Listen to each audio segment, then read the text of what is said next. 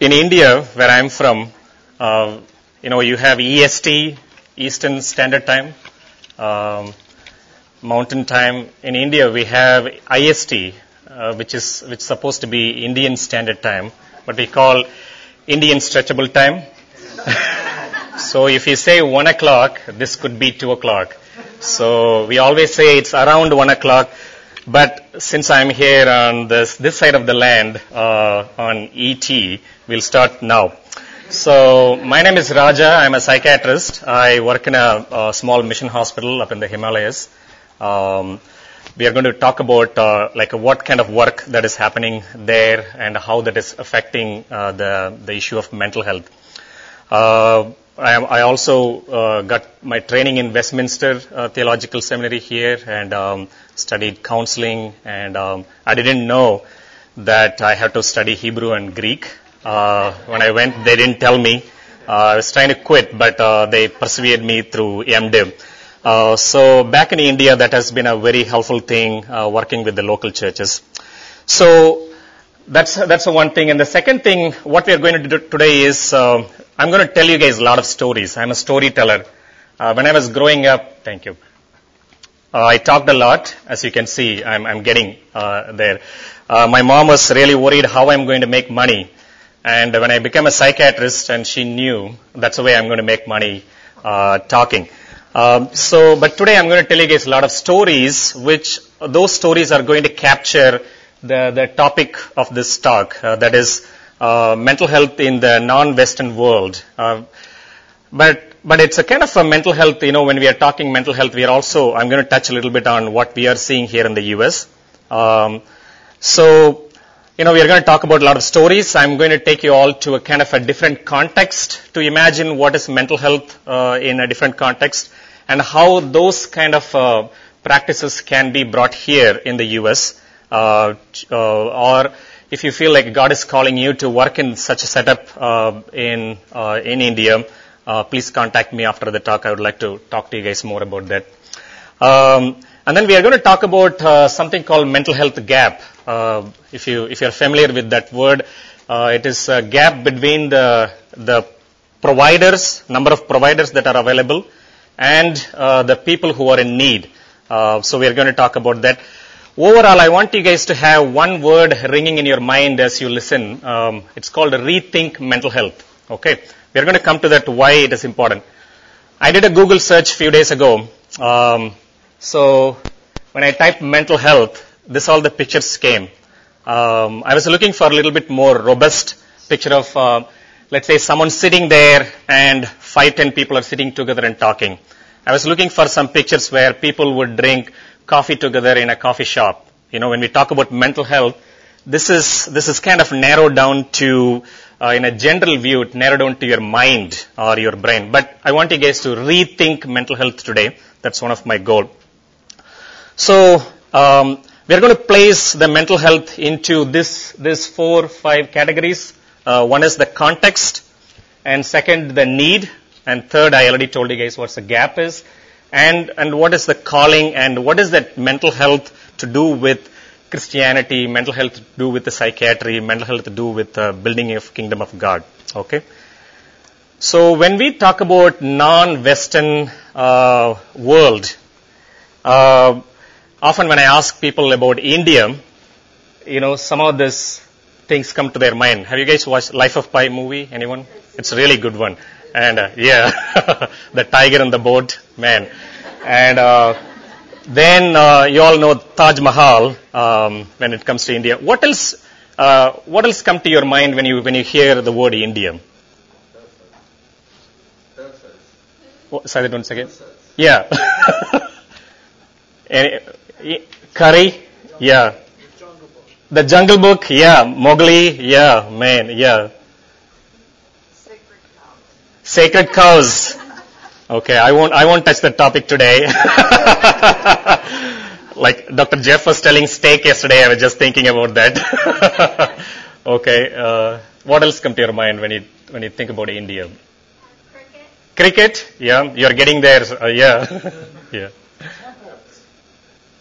Traffic, yes. Wow. My mother-in-law she's from Florida, First time she got out of US, came to India to visit us, and she thought cars like in Harry Potter movie, they shrink and expand, and because we were driving her to get to her hospital, and there was two big truck pulled in on the side, honking. They communicate through honking. If you have been to India, honking is the way we talk when we drive. Yeah. What else come to your mind when you think about? Beautiful saris and salwars. Oh yes, beautiful saris and salwars. Very pretty women with long, beautiful hair. Yes. Wow. So that's, it could be the holy festival, the colors that we throw and dance, or it could be, someone said traffic. That's kind of the traffic that you navigate. Or it could be Slumdog Millionaire, the movie. This is again Dev Patel, wonderful actor. Or it could be the real slums of Mumbai, where you see a woman walking.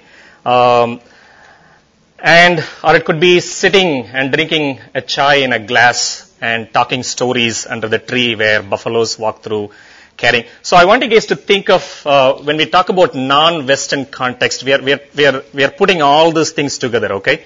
Imagine I'm throwing a lot of puzzle pieces in front of you. We are going to put together all those puzzle pieces. So that's one context of India. And we are going to place that context of that with the Christianity there. Our Christianity is a 2,000-year-old Christianity of Saint Thomas coming to India. But what this is to do with mental health? Because I want you guys to look at this picture. We have 1.3 billion population.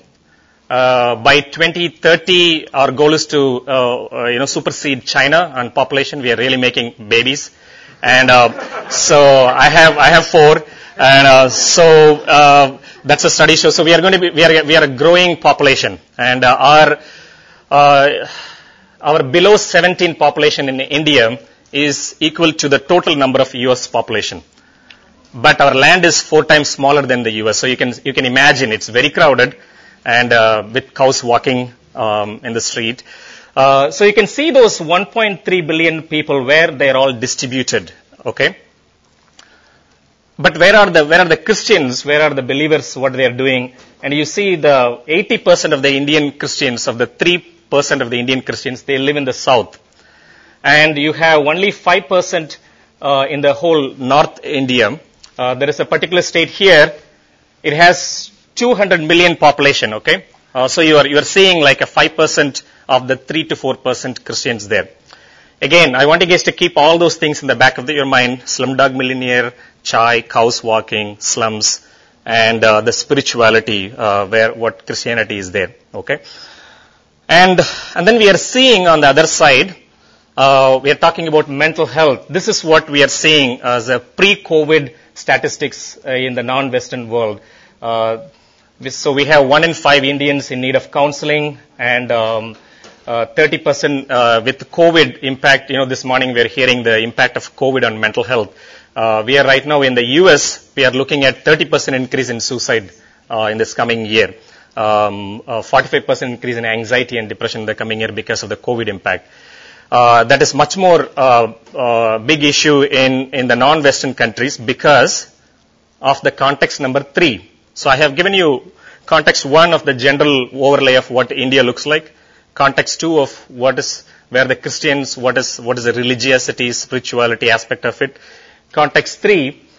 So this is where we are talking. That's a slide when we are still making 1.2 million. Okay, now we have crossed 1.3. So we have 3,500 to 4,000 psychiatrists for the whole country. That means we are looking at 1 psychiatrist for 300,000 population. WHO has come up with a number called 0.3 psychiatrist per 100,000 population. So I thought I'll make it 1 full psychiatrist. So 1 for 300,000. And 500 of this 3,500, they live in Mumbai, the city of Mumbai, where the Slumdog Millionaire movie was made. So you can imagine what is going on in the rural area when it comes to mental health. So that's context number 3. Okay, we have a huge need, but you have less providers in India.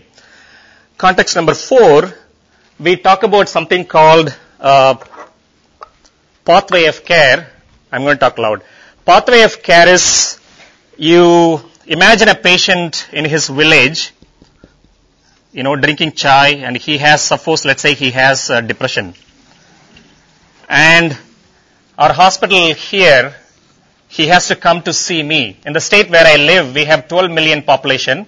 We have 5 psychiatrists for the whole state, and 4 of them, they live in the city, the state capital. So there is no one in the villages.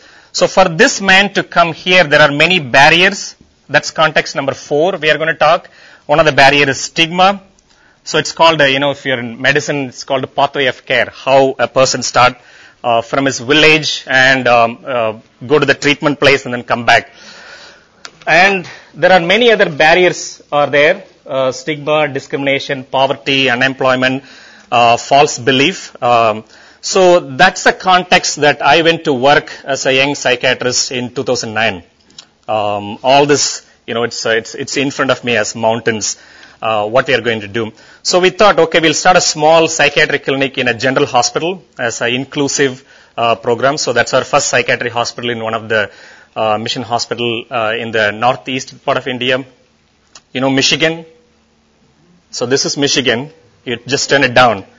That's India. It's quite easy.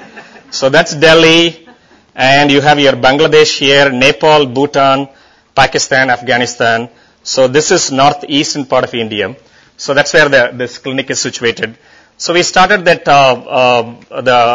Initially, it's a hospital based. Okay, so I want you guys to think. This is what we started in providing psychiatric care. It's a hospital-based care. We all very familiar. We go to you call the doctor's office, or your primary gives you a referral, you go and see the psychiatrist, and he prescribes you medication, or you go and see a psychologist for counseling, and come back home, go for follow-up. So that's a hospital-based care, okay? And we have, as I was telling, this context, we have very minimal resources, but we need to provide maximum reach to help people. So we started using pictures to teach people what is mental health. So it will be a picture of a man with a sad face, and then we would ask people what you're going through in this picture. People would point out, I'm sad, or I'm feeling body pain. Again, we are talking Western context where we have depression and anxiety would come itself as feelings and emotions symptoms. But where in the non-Western context, we have a lot of somatization, that is a body pain. So in India, when I hear in the clinic or in the general clinic, when someone says, I have body pain, or I have a gas, another way to they say is, I have gas in my hand, I have gas in my head. I have a nice story. If I have a time, I'll tell you guys later about the gas in the head. And so that's the way they present. Again, there's a difference between symptom presentation there. So we have that minimal resources and maximum reach we had to do. Okay, here is the story number 1, how that small dot called a hospital-based care started expanding itself. So I met Mr. Kamrul in the clinic, in that small psychiatric clinic. That's Kamrul. And I was treating him for severe depression. He was on antidepressants, and one day he opened up and he said, my brother is going through some kind of a severe illness, and he talks to himself, and he runs around, and he throws stones at people, and he's violent, and we took him to the faith healer. Again, the barrier number 1, people would usually go in the non-Western context to a faith healer. It will be Hindu priest or a imam or a Christian pastor. A lot of the studies shows in the Pakistan, Bangladesh, in India, the South Asian context, people usually go to the faith healer. So they took him to the faith healer. The faith healer said he has some demon possession inside, so they had to pay money to the imam to drive out the demons. Nothing worked. So finally, they couldn't do anything. So they put Badrul, his brother, who's going through schizophrenia, put him in 4 iron chains and tied him to the pole here. I'm talking 2009 stories, okay?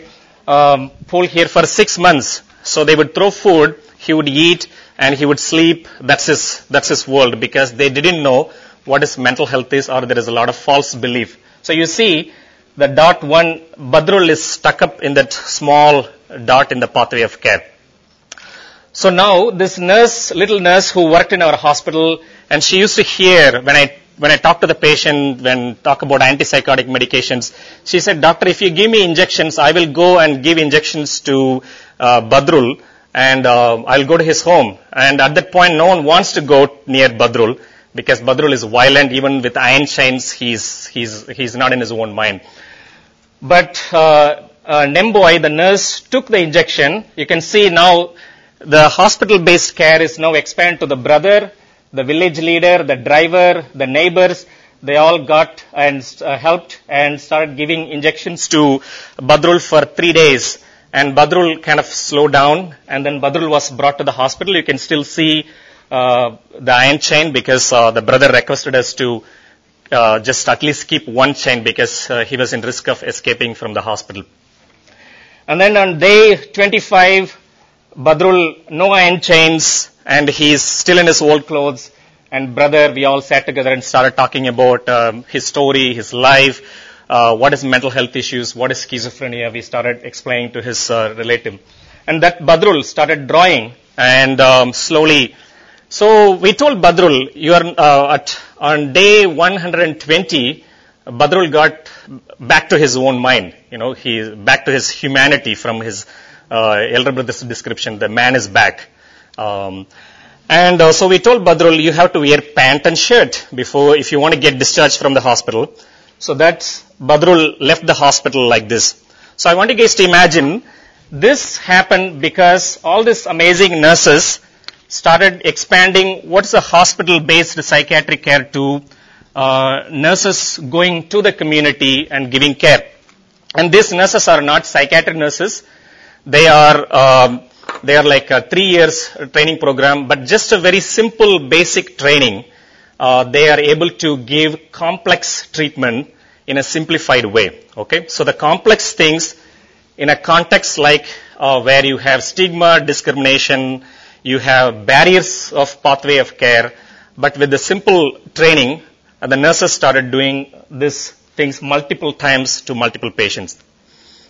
So we started moving into community. So we added the nursing care, and we started training the nurses, and then we went to the community. You can see, this is all usually happens where you go to a faith healer. This is a drama in the community to educate the community on mental health issues.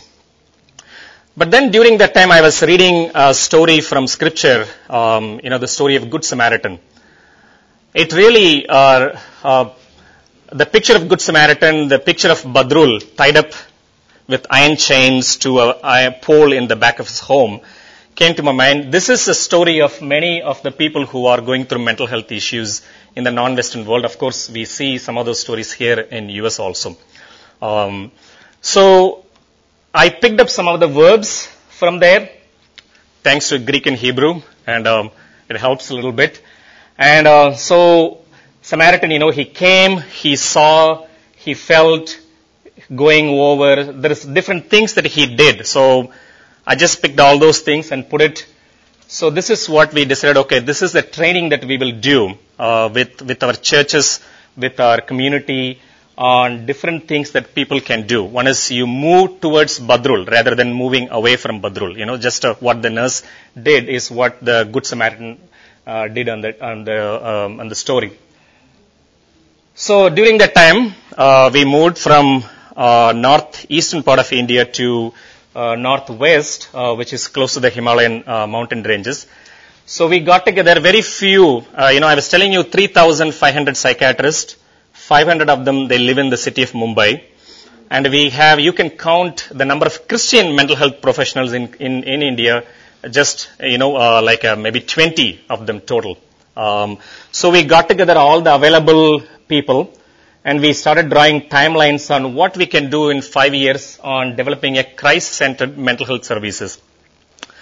So again, now, at this point, we expanded our circle. There is only one psychiatrist working for the 20 hospitals.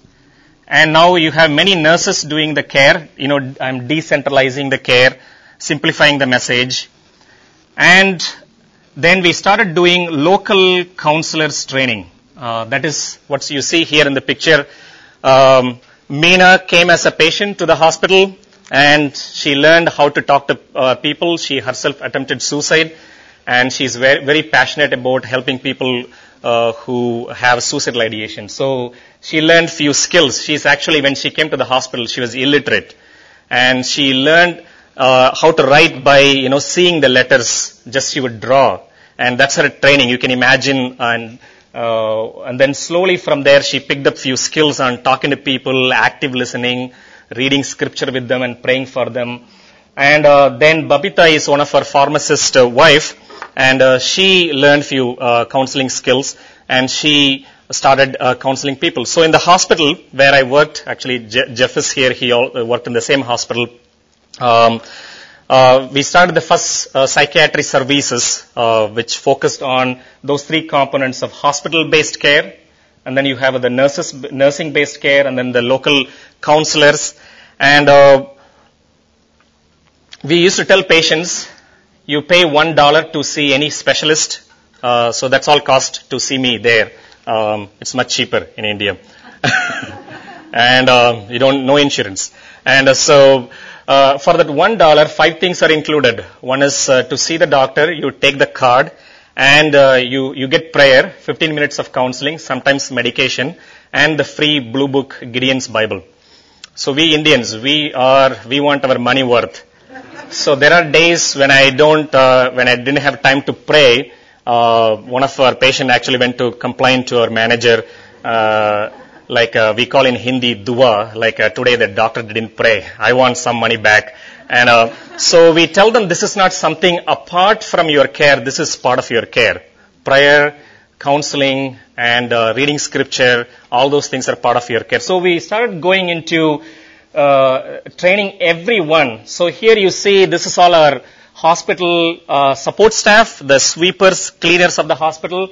They are getting training just using simple pictures. And this is the community, what we call primary health centers in the rural areas, training them.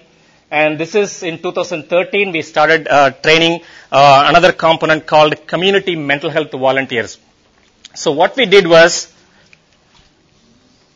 there is a base hospital, you have nurses, you have local counselors. So we started finding a lot of the people with severe mental health issues and still tied up, or they're not getting treatment in the villages. And so we recruited 10th grade, 12th grade pass boys and girls, and that's what you see in the picture there, who are interested in providing care. And each village will have 1 or 2 people. We call them community mental health volunteers, CMHV. So all they get is like 3 hours of training, one on basic mental health, second on what are the diagnosis. They know 3 words, depression, psychosis, anxiety. And then we give them a training on how to counsel people, how to listen. Okay, so again, message is simplified, decentralized care. At one point in, I think 2010 or something, WHO said, the World Health Organization said, mental health for all by involving all. I took that really seriously because country like in India, the non-Western context where you don't have many specialists, you need to involve everyone, anyone who is interested in that. So that's what we did. If some school invite me to talk, I would go and talk about mental health. If some church would invite me to talk on like a preaching, I would just go and preach about what Psalms and depression, things like that. So now, during that time, we are talking, the whole talk is about closing the gap. There is a big need on mental health, very less providers. What do we do to close the gap? During one of this meeting, that's one of our, village mental health volunteers, they would bring patients and we would see them in a kind of under the tree there. So we would prescribe medications and counseling happens nearby. But in one of that meeting, I found that there is a pastor, an evangelist, sitting there nearby, and he couldn't do anything with this except they would just say hi and they would leave. So I kind of got this idea, if this guy is here in this village, he wants to preach gospel, he wants to reach broken people with the word of God, and where there is a lot of persecution happening, where he cannot go and preach gospel. And I'm here, I have full access to this village because of the healthcare and mental health care services that we are providing. And how about if we train them, the pastors, the evangelists in the villages, they will be our effective healthcare volunteers. Means we have added a component here. So the circle expanded by this time in 2013. So we started training pastors, evangelists in the villages, and they would bring patients to the hospital. This is one of the crowded bus where you can see if you don't have seat inside, you can also go and sit on the top. And no seat belt required. My kids are always happy when they go back to India. There is no seat belt. So this is what WHO called this as a mental health gap, or a MH gap. I call this as a gospel gap, dear friends. What we are looking at is, we are looking at a group of, people who are experiencing brokenness because of stigma, discrimination, mental health issues. And how do we close the gap by, imagine the Good Samaritan, what he has done. So what we have done is we started training the local pastors. That's all our local pastors from Herbertpur, a hospital where we worked, and brought them all together. We started talking about mental health issues. Initially, there was a lot of resistance, but they all learned over the time the three important words: depression, anxiety, psychosis, and they know what to do with them. For example, we use Psalm 139 to teach our pastors. They all know really scripture really well, but they are unable to connect the scripture to the problem of human experience, the brokenness. So Psalm 139 says, "Search me, O God, and know my heart. Search me and know my anxious thoughts, and see if there is any offensive way in me, and lead me to the everlasting way." I call this as a spiritual scripture CBT. If you know, CBT is a cognitive behavior therapy. When we are in psych residency program, we have to study CBT. CBT has 4 steps: search your automatic thoughts, validate your automatic thoughts, analyze your automatic thoughts, validate your automatic thoughts, introduce a new thought, and introduce a new behavior. And I thought, scripture talks about the same thing in a little robust way. Here, I don't need to search my own thought because I'm going through a tough time. I can invite God to search my thoughts. So we started teaching all those important, matters from Scripture to the pastors and the churches, and they took it really well. And because it didn't feel that I'm giving some diagnosis and labels, the human experience is much more normalized in the church context. Again, if you see in the pathway of care, I told the people with mental health needs, usually they go to the pastors and the faith healers. Okay. So now the pastors are all well equipped. This by 2014. So here is the story number 2. What is the connection between mental health and the kingdom of God? So we have a group of snake charmers nearby the hospital. One day, the daughter of the snake charmers family, she delivered a baby boy, and she developed postpartum psychosis. Okay, you and me, we know what postpartum psychosis is. But the snake charmer family didn't know. And so they took her to a local priest, and the local priest told them, "You need to pay me 5,000 rupees because there is a demon inside. I need to cast the demon out." And so they sold few of the household articles and got the 5,000 rupees, and which is like less than $100. And so they took it to the priest. The priest performed ritual whole night around the fire. And at one point, he got really frustrated because the lady is now screaming. She already didn't sleep for 4 or 5 days. Now she's screaming, she's yelling because of the postpartum psychosis. So they started beating her because then he said to the parents, "Your daughter has a demon inside, and the demon is screaming." So they thought, it's a part of the treatment. She's going to get better. Early morning came, 4 o'clock. The priest is tired. She's tired. And he threw the ritual fire over her, and telling she has a bigger demon inside, and you need to take her to another place called Chakrata nearby, a mountain. You have to meet a priest there. So, lost everything. Not only she went with postpartum psychosis, but she came with postpartum psychosis with the burn all over her face and body. And she went to a local pastor, and here is where the pastor has attended the training program. He knew postpartum psychosis, he knew depression, he knew anxiety. We also tell the pastors, please pray with them, pray for them for some time. If they're not getting better, please give us a call. We'll sort this out together. So the pastor prayed for the postpartum psychosis affected women, and nothing got better. She was screaming, she was yelling, she didn't sleep. So he called me and said, Dr. Raja, I have a patient, I have a woman here, I think she is having schizophrenia. I'm like, what? She has schizophrenia. You said one illness where they hear voices. Oh, schizophrenia, okay.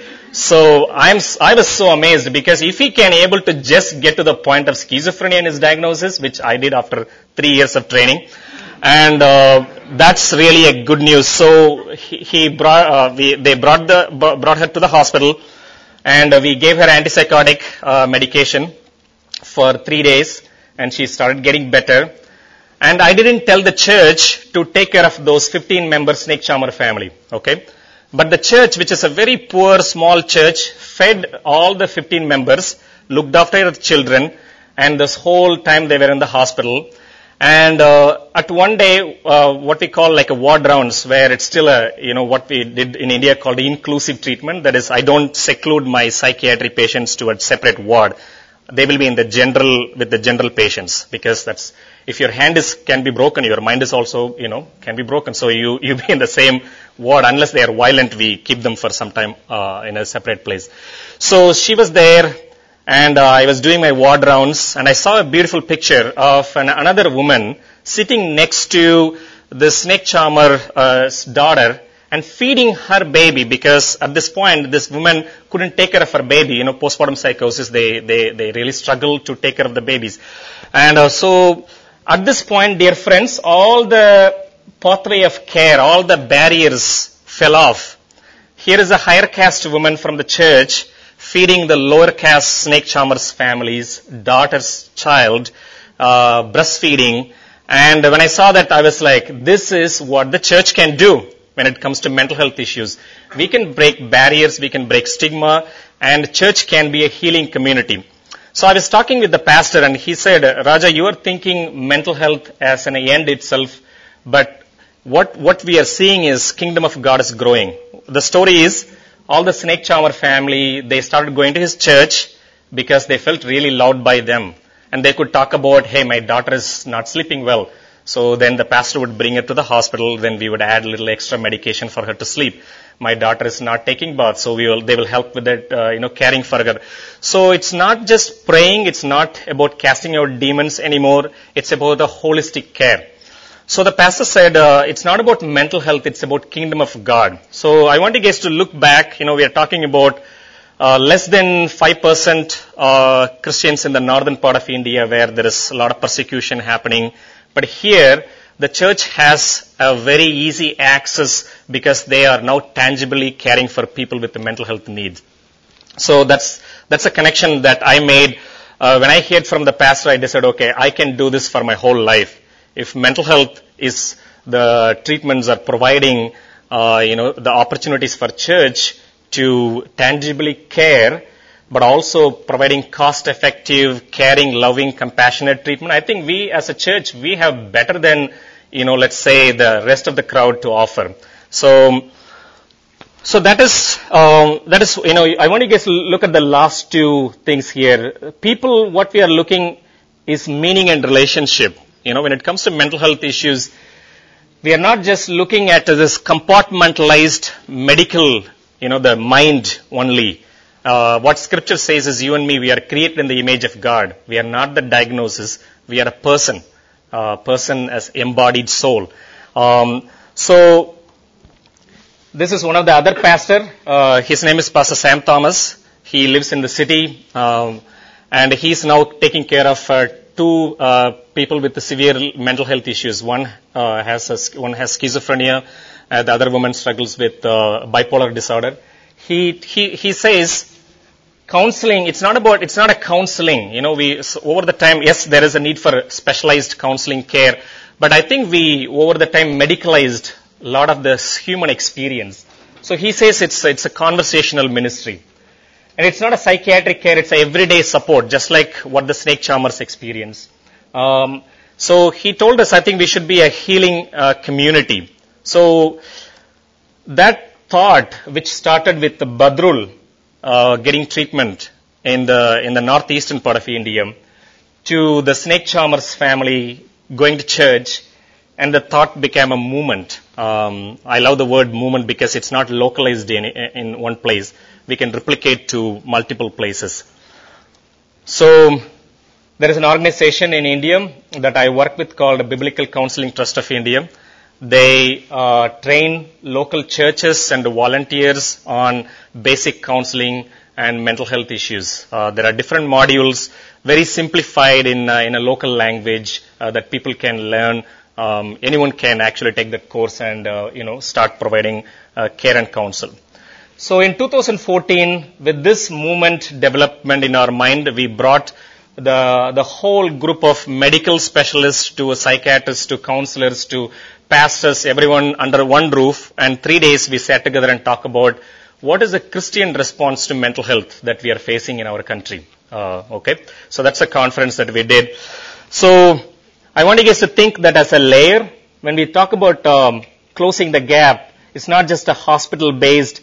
There are many layers in mental health care. If you have to decentralize and provide this care for a large amount of population, and we have to work in these layers to cross the barriers. So that's the place where I work right now, up in the Himalayas, in the small mission hospital. This is story number 3. How psychiatry and spirituality, kind of come together in individual stories in that place. I'm going to go back to that place. You can see here, it's really amazing, beautiful place, but you see different villages here. And each of those mountain tops, they have a temple. And even now, people offer sacrifice for their illness. They go with the depression, anxiety, body pain, or cancer. The common explanation is you offer sacrifice. So this gentleman, he has been offering sacrifice almost 15 times to his goddess because the local Hindu priest told him you have to offer sacrifice for depression and anxiety. And the story is he went to his village. The priest in the village told him to offer sacrifice. When he came to the hospital, the chaplain, have the luxury of having the chaplain there, and he opened Hebrews 9 and started reading to him. There is a high priest in heaven. He himself entered into the temple as a sacrifice once for all, and you don't need to offer any more sacrifice. So people in India, they're very spiritual in that aspect. I don't need to initiate a spiritual conversation. Unlike here, I worked in US for 3 years. But there in India, it flows very natural in the clinical setting. They actually would ask, is my goddess angry with me? Should I have to offer sacrifice? What happened to my sins? Did I sin anything in my previous birth? Is that because of karma that I am right now suffering? So we have this unique, beautiful opportunity of connecting the questions to the scripture. So the guy opened scripture, Hebrews 9, and started telling him, your village priest told you about, sacrifice, but there is a high priest, higher than your village priest. He himself is a god. Dear friends, he couldn't believe it. He thought we are cooking up a story, to make him feel better. We psychiatrists are really good at it. So he was like he looked at me, he said so you are telling a God came to die for me? It's like, yeah. That's not true. And at one point, he let us pray for him. This is another story of another woman that I met in the hospital. She spent almost $2,000 on. She was struggling with obsessive compulsive disorder, but the local, she has to spend that much of money, and she didn't get any treatment. So I'm going to touch a little bit on COVID and what we have done during COVID. And what the layer has expanded further. Globally, as I was telling, we are looking at it, 30 to 45% increase in anxiety and depression. And here in the US, 30% increase in suicide in the coming days. So this is a COVID curve. We always talk about the curve coming down, going up, coming down, but that's a mental health curve. It's going to keep going up. So you and me, we have a lot of work to do as a church, as believers, as Christians. We have a lot of work to do in this area of how to provide care here in this area. As much as we are, this morning we heard about COVID-19, the impact on orphans. So I met a patient. By this time, a lot of our pastors, I call my pastors as mental health champions, because they themselves they are now coming to treatment. One of the pastors in our locality, he comes to the hospital, and he would tell everyone, in India, what we call is a shared confidentiality. Have you guys heard the term? You have HIPAA, we have shared confidentiality. That means father-in-law, mother-in-law, daughter-in-law, everyone knew the village, what you're going through. And so if you sneeze, everyone knew you sneezed this morning. So, and my room is called room number 12, and it's a bad room. Because when people come, the gossip is like, are you going to see Raja? What's going on? So they're still learning to, how to learn to be a confident. And then the charts, when I write notes, so I try to keep them separately and things like that. So during this time, the pastor has really become the proactive guy in telling people, and he would bring his church members to the hospital. And recently, before 2 weeks ago, he brought his daughter he just brought her here to the clinic and said, just talk to him. Just tell him everything, what you're going through. Just, again, shared confidentiality. So this pastor, one day he brought a man with severe suicidal ideation. He was perfectly doing well before COVID. And when the COVID hit, he lost his job.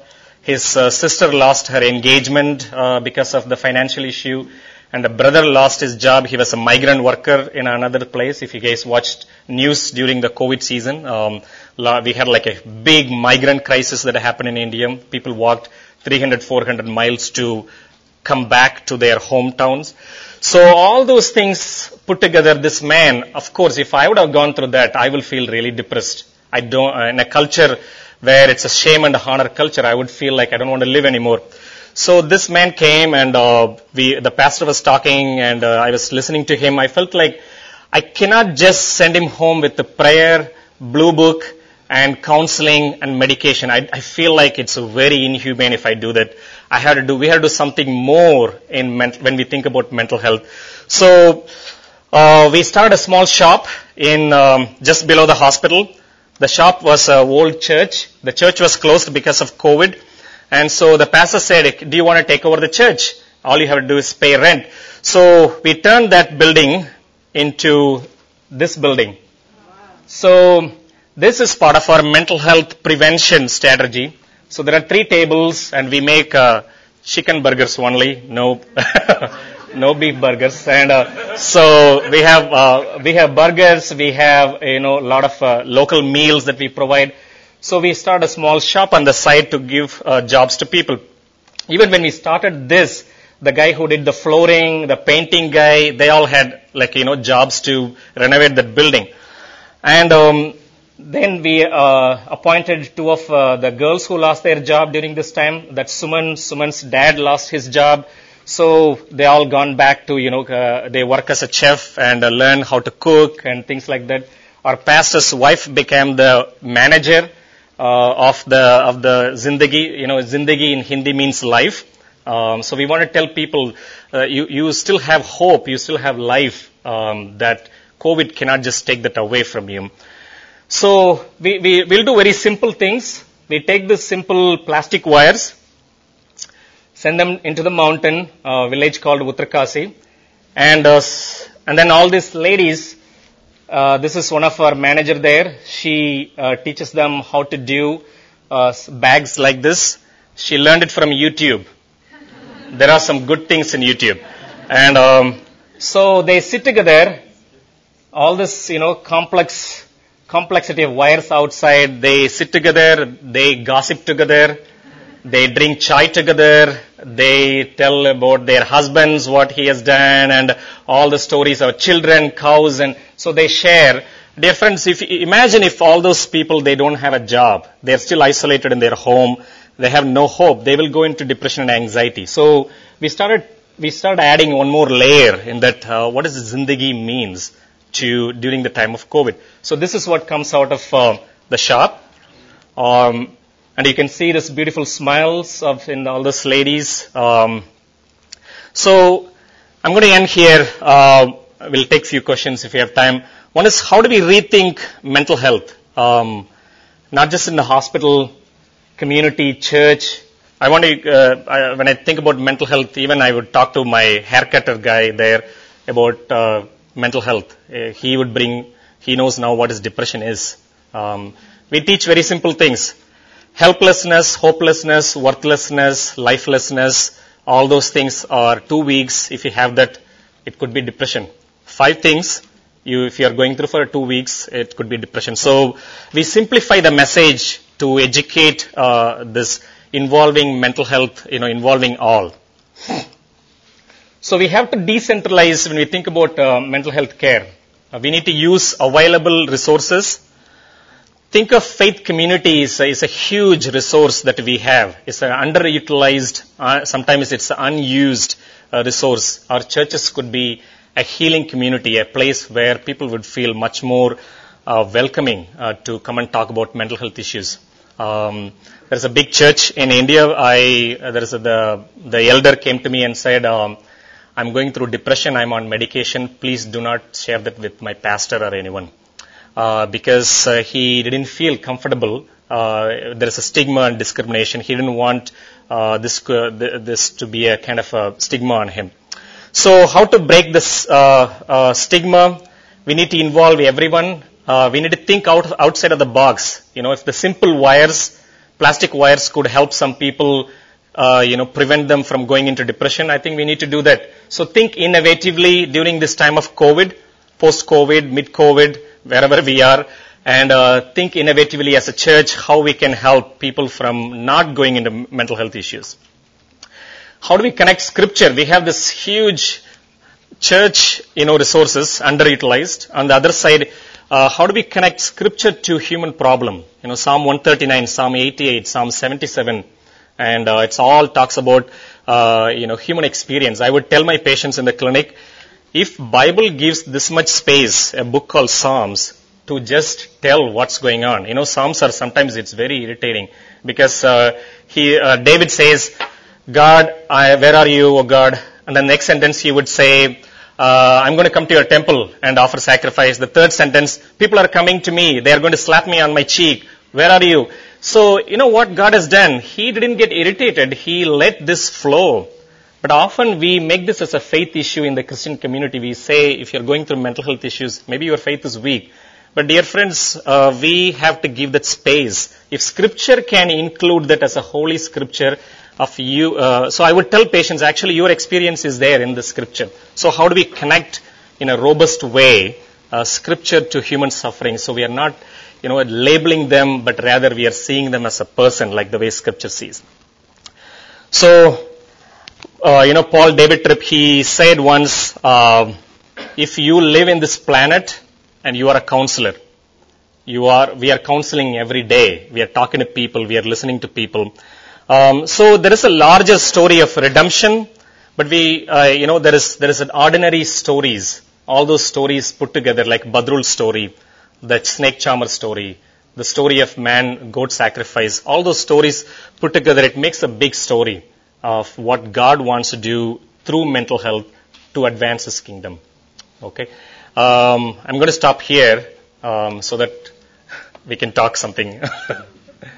Any questions that you guys have? Any comments or anything that you would like to share from your experience?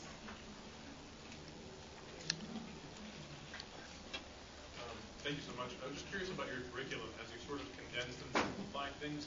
Did you create everything from scratch, or did you use anything to kind of simplify the message? We use like a Nossal Institute in Australia. They have created a curriculum called the Community Mental Health Volunteers. How do we? It's a free available resources. If you don't find it, you can I'll put my email there.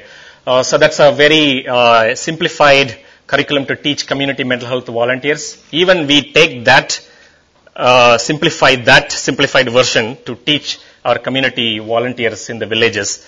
So we use that, and then we use CCEF, Christian Counseling Education Foundation, a lot of their materials, and we translate them into Hindi. We make this as a one big module into 4 small modules to teach essential things to our church leaders and the lay people at the church.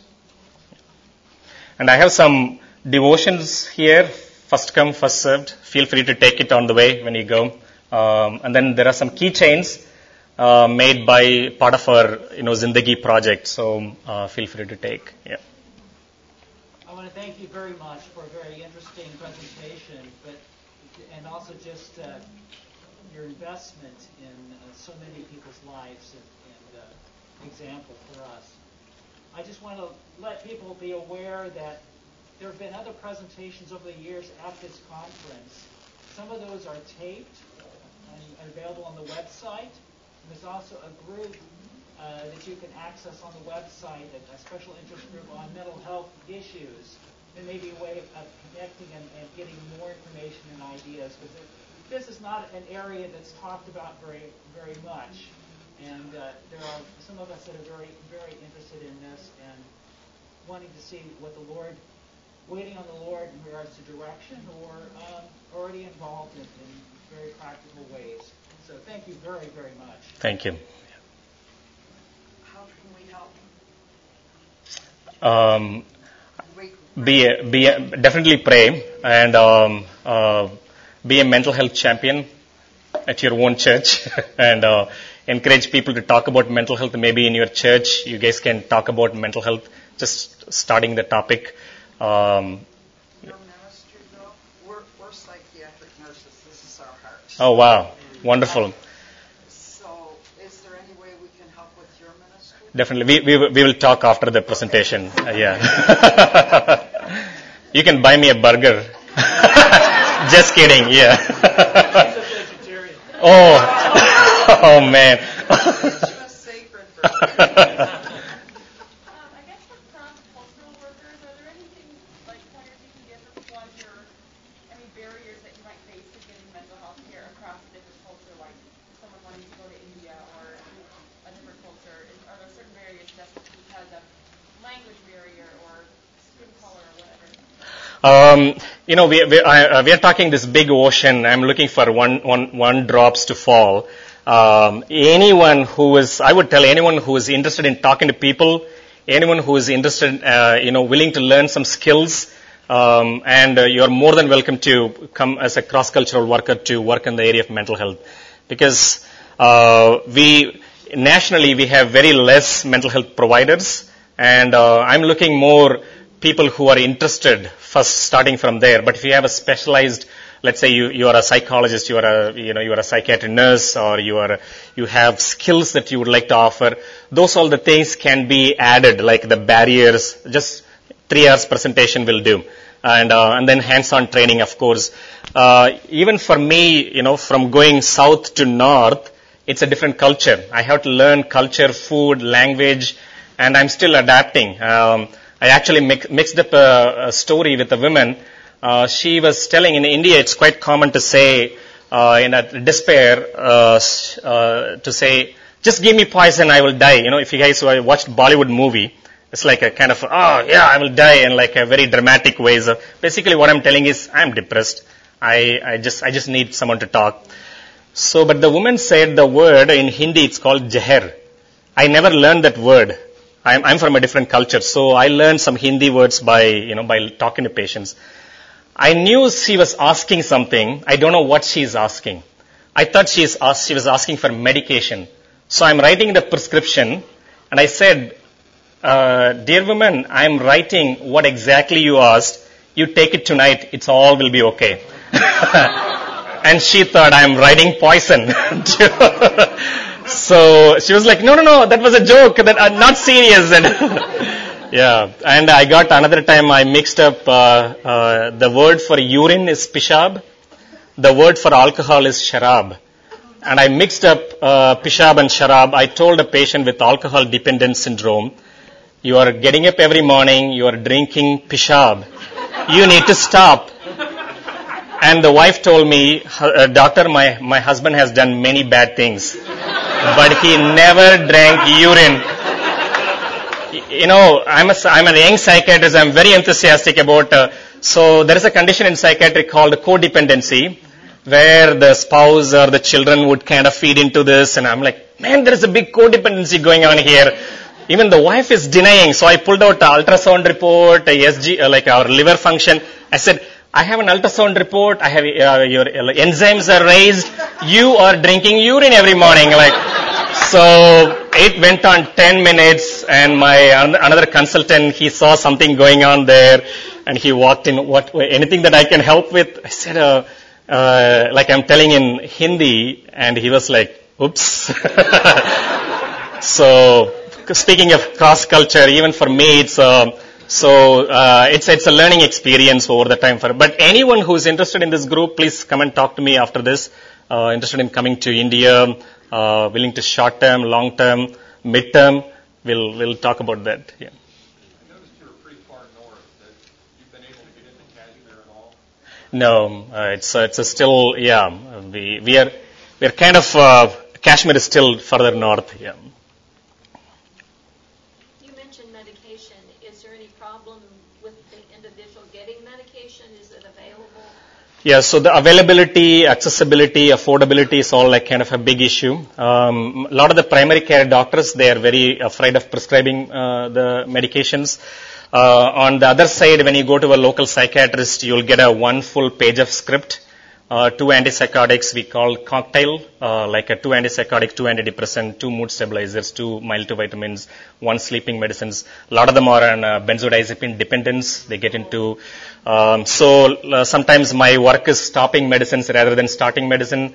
So in the hospital where I work right now, we have stocked basic antipsychotics, basic antidepressants, and then I'm helping my primary care doctors in that hospital, surgeons, even orthopedicians to, if you see someone's like going through severe depression, feel free to, write a script for sertraline, Zoloft for 25 milligram, 50 milligram, and then ask them to come and see me next week. So don't just send them home. If you're seeing someone with alcohol dependence, please give time in. Please make sure that at least you give some Neurobion. There is a small tablet which has a little bit of Thiamine. Please do that so they're not going into Korsakoff psychosis. So we try to kind of help the primary care doctors to even start prescribing the medications. Yeah. Do we have time for the gas in the head story? Okay. So, this is still here in Northeast India. I was a young psychiatrist. I was listening to this, and I worked with a urologist, Dr. Nyandraj. So we were sitting there.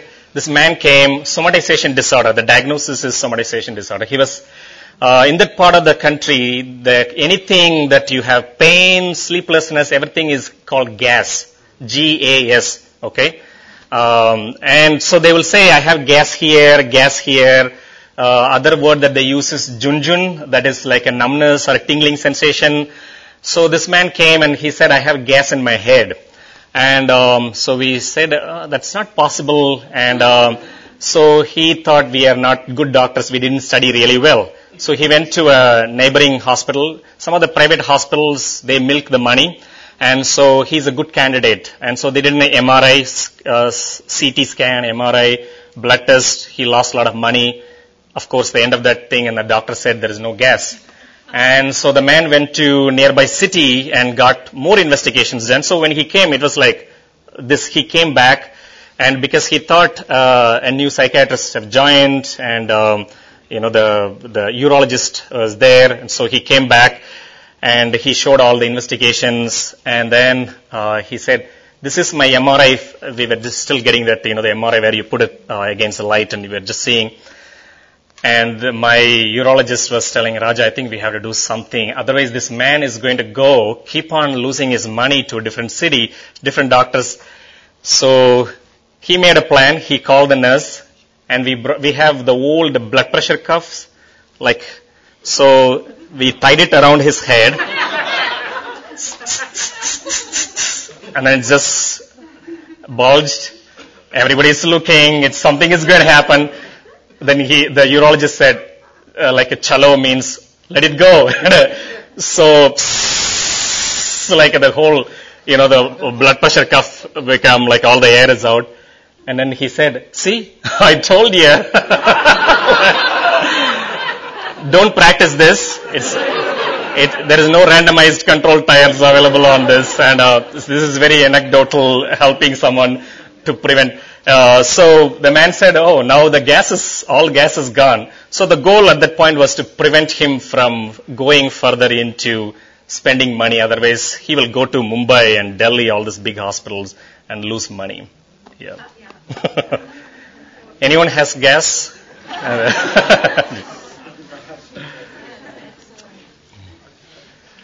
Thank you, guys. Let me pray for you all. Father, we are so thankful for this afternoon. And we would like to see our church to be a healing community. And we are all part of that church. Help us, God, today. That we know many people in our area, in our circle, in our community, in our families who are going through mental health issues. That we will be like good Samaritans. We'll move towards them. We would ask more questions. We would listen to them. We will love them well and care for them the way that you care for people. Father, help open our minds that we would understand Scripture more deeply, to understand, connect human suffering to your word. And Father, we pray, even now here in this room, many of us are going through depression and anxiety. And help us to heal well. Help us to receive the living water from you.